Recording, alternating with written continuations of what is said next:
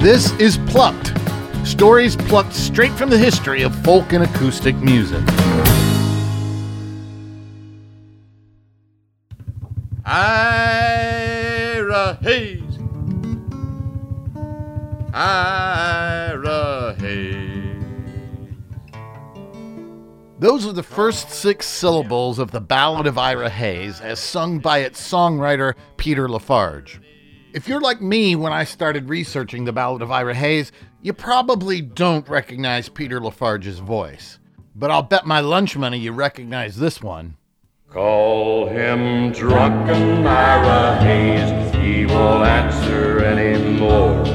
Not the whiskey drinking Indian, nor the Marine that went to war. That, of course, is Johnny Cash.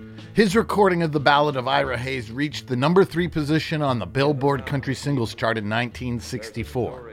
The song was also recorded by Pete Seeger. Gather round me, you people, the story I will tell. Chris Christopherson. About a brave young Indian you should remember well. Bob Dylan. From the tribe of Pima Indians, a proud and a peaceful band. Hazel Dickens. Who farmed the Phoenix Valley in Arizona land. And Townes Van Zandt. Call him drunken Ira Hayes, he won't answer anymore. Not the whiskey drinking Indian, the Marine that went to war. It tells the story of Ira Hayes, a Pima Indian who joined the U.S. Marines during World War II and, along with 5 other soldiers, became the subject of one of the most famous photos of all time. You've probably seen it. It's called The Raising of the Flag on Iwo Jima, and it depicts 6 Marines in full combat gear hoisting an American flag on top of a mountain. It won photographer Joe Rosenthal a Pulitzer Prize, inspired statues and Hollywood movies, and made Hayes an instant celebrity. But is celebrity what Ira Hayes wanted? I'm Bobby Waller, and this is the real-life story of the Ballad of Ira Hayes.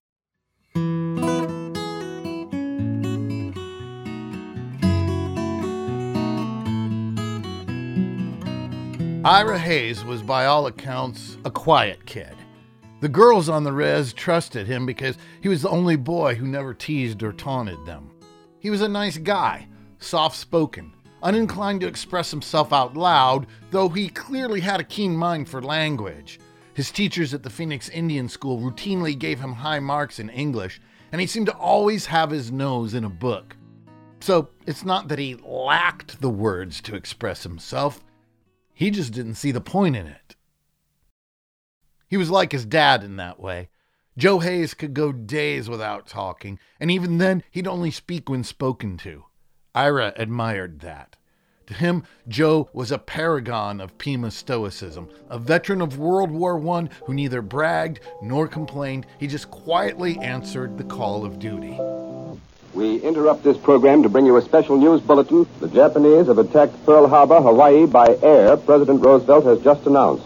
And so, when the Imperial Japanese Navy Air Service bombed the U.S. naval base at Pearl Harbor in December of 1941, Ira knew he had to fight.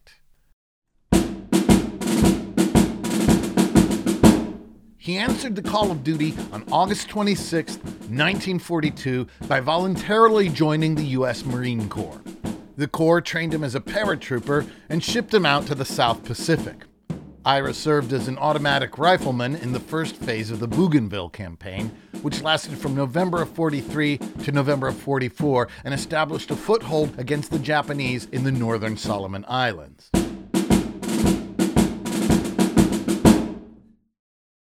Just a few months later, with barely enough time to catch his breath, let alone recover from the trauma of combat, Ira was sent to fight for control of a small volcanic island just 750 miles south of Tokyo called Iwo Jima.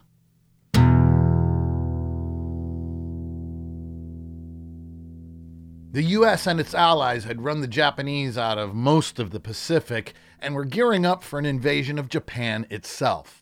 All they needed was a staging area, and Iwo Jima fit the bill perfectly.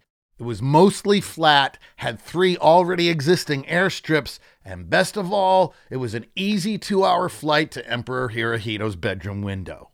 Iwo Jima was next level shit. And as Ira soon found out, it was Bougainville on steroids. The U.S. arrived on the morning of February 19th, 1945. The Marines' 4th and 5th Divisions landed on the island's southeastern beach and began fighting their way north. Ira was part of an attachment that broke off from the 5th to claim the southernmost tip of the island, Mount Suribachi. The climb was excruciating. Every inch of progress was gained through a fight to the death, and every fight followed immediately on the heels of the one before it. Bougainville had been a slow burn, but Iwo Jima was a wildfire. Fast, unpredictable, and devastating at every turn.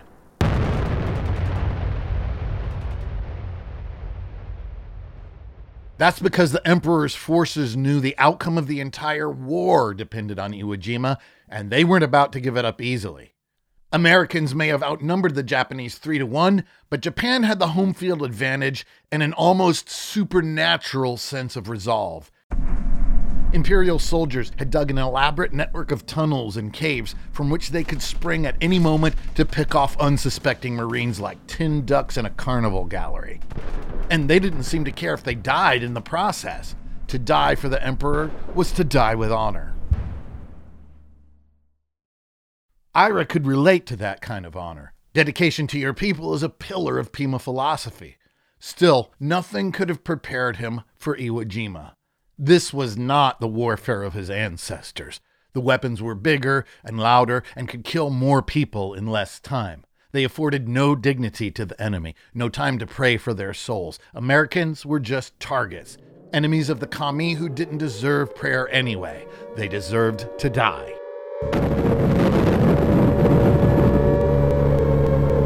And die they did. For 4, almost 5 straight days, Ira saw things no man should ever see. Tough guys from Brooklyn and Texas sobbing for their mothers. Smart kids like him reduced to pure, raw panic, irrational, no brains left, sometimes literally.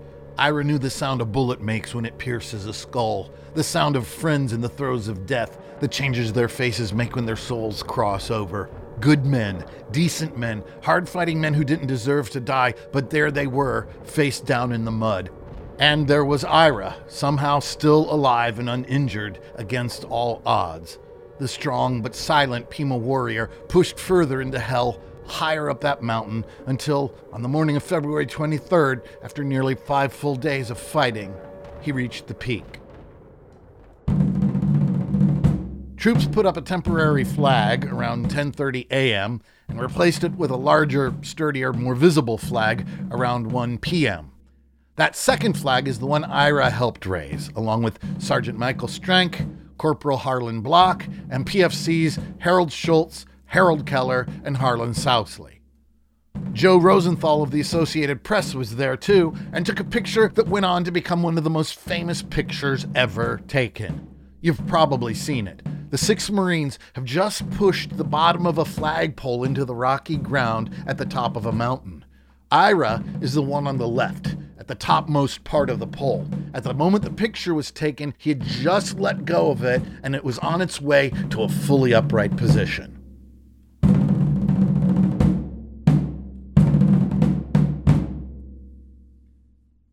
It's hard to overstate just how evocative that picture actually was. It ran in almost every major paper in the world and was the first photo to win a Pulitzer Prize the same year it was taken. It became an instant symbol of American grit and hard-earned victory, and captured attention at every level of American society, right on up to the presidency. Franklin Delano Roosevelt had been looking for new ways to sell the war bonds that were keeping the country afloat, and when he saw how popular Rosenthal's picture had become, he got an idea. He'd send the flag from the picture, along with the soldiers who'd hoisted it, on a bond-selling tour. They'd go from city to city reenacting the moment depicted in the photo, and the wallets would practically fly out of the public's back pockets. The kickoff occurred on May 9th, 1945 in Washington, D.C. Ira squirmed as the crowd thickened. This sort of public adulation wasn't exactly for him, but duty called, and Ira reluctantly answered. With them were PFC Renee Gagnon and Navy Hospital Corpsman John Bradley. Both had fought on Suribachi, but neither were in Rosenthal's picture. The lineup confused Ira. Wasn't this tour supposed to be about that picture? So where were Keller and Schultz? Don't they deserve to be here? I mean, I get why Block, Southsley, and Strank aren't here. Dead men can't exactly march in parades, but Keller and Schultz are still alive. And good guys, too. Without them, this whole scene is bullshit. Unless, of course, it's not really about that picture. Maybe it's just an excuse to wave some flags and feel good about ourselves. But if that's the case, then why invite me? There were plenty of other guys who climbed that mountain, plenty of other guys who took that island, guys who lost their arms, guys who lost their legs, guys whose wives are now widows and whose children are now fatherless. Better men than me and far more deserving. So why the hell am I here? The crowd hit maximum density, and the ceremony was underway. The three soldiers began ascending the steps of Capitol Hill with the famous flag from the picture. The symbolism was not lost on the literary-minded Private Hayes.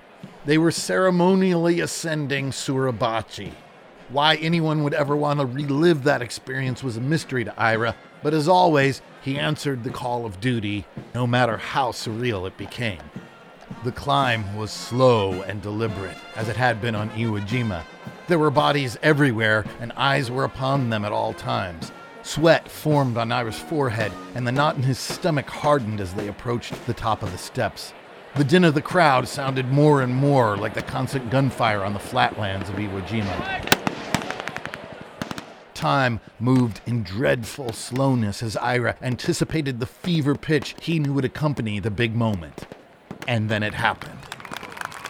The three soldiers planted a flag at the top of Capitol Hill, and the crowd went insane. Gagnon and Bradley smiled broadly and turned to face the admiring throng, but Ira hesitated. He was a quiet guy, a thinker. This kind of unbridled emotion had always made him nervous, but even more so after Iwo Jima. He pivoted slowly to face the crowd and hesitantly opened his eyes, only to be instantly blinded by a flash. He winced and turned his head. What the hell was that? Who's shooting at me now? It seemed to come from all directions.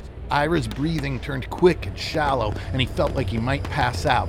Jesus, no, not in front of all these people. Hold it together, man. He summoned the spirit of his father. Surely Joe would know how a true Pima warrior would keep his cool in a situation like this.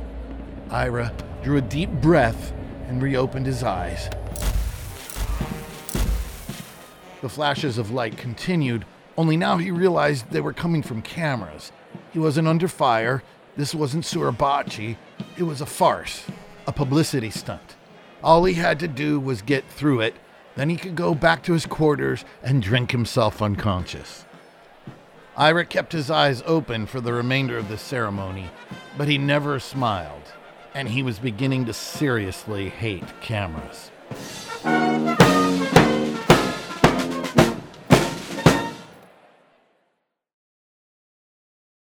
It was a camera, after all, that had immortalized him as a military icon against his will.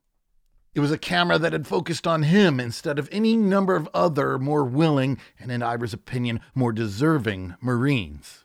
Cameras are what now hounded him everywhere he went, and cameras would continue to hound him for the rest of his days when all he really wanted was to hunker down on a bottle of whiskey and forget it all. I'm gonna ride you till you can't stand up. But when you do stand up, you're gonna be Marines. It was a camera that put him in a John Wayne movie, The Sands of Iwo Jima, where he played himself but could barely recognize himself. He was aging rapidly and clearly uncomfortable in his own skin, or at least the skin the world had given him.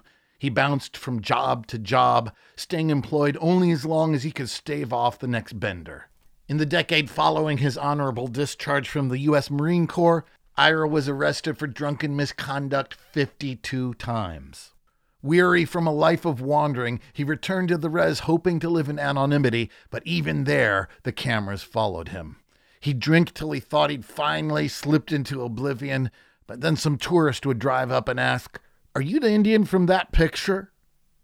Ira had never believed that tired old bullshit about tribal people fearing cameras steal your soul, but he was starting to believe that, in his case, it might be true.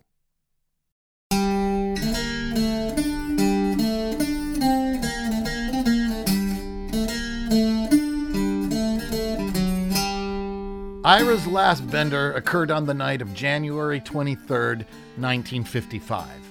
He'd been playing cards with his brothers and friends when an altercation erupted between him and a fellow Pima named Henry Satoyant. The others fled with Ira and Henry still raging at one another, and in the morning, Ira was found dead outside in the cold. The county coroner declared Ira had died from a combination of alcohol poisoning and exposure to the elements, but Ira's brothers claimed it was Satoyant who killed him. We may never know, since no autopsy has ever been performed, but if we could climb up to Marine Heaven and ask Ira himself, I imagine he'd say something completely different. It wasn't the whiskey, and it wasn't Satoyant. It was that damn picture that killed him.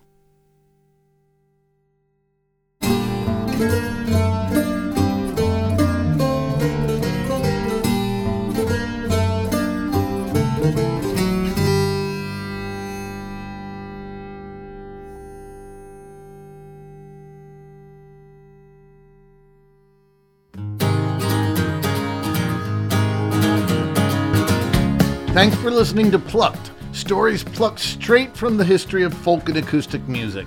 This episode included music used by permission from my extremely generous friends David Waterman, whose music you can find at facebook.com/DavidWaterman/videos, and Sage Arias, whose music you can buy at orchestrium.bandcamp.com and at halfpence-and-haypenny. That's halfpence-and-haypenny.bandcamp.com/releases.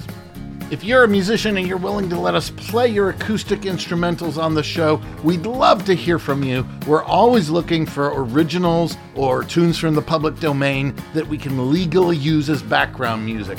Drop us a line at pluckedpodcast@gmail.com. We'll be happy to hear from you. Our theme music is She's Easy to Dream About by John Emery. That's capital Jon, capital Emery, all one word, at johnemerymusic.com. For more information on all these artists, please see the show notes for this episode at plucked.com. And for goodness sake, visit these artists' websites, go to their shows, fork over some of that sweet, sweet cheddar they so richly deserve. BTW Plucked is now available on Spotify, Apple, Stitcher, or just about any other place fine podcasts are purveyed. Special thanks to our webmaster, Linda Easton. I'm Bobby Waller. Thanks for listening to Plucked.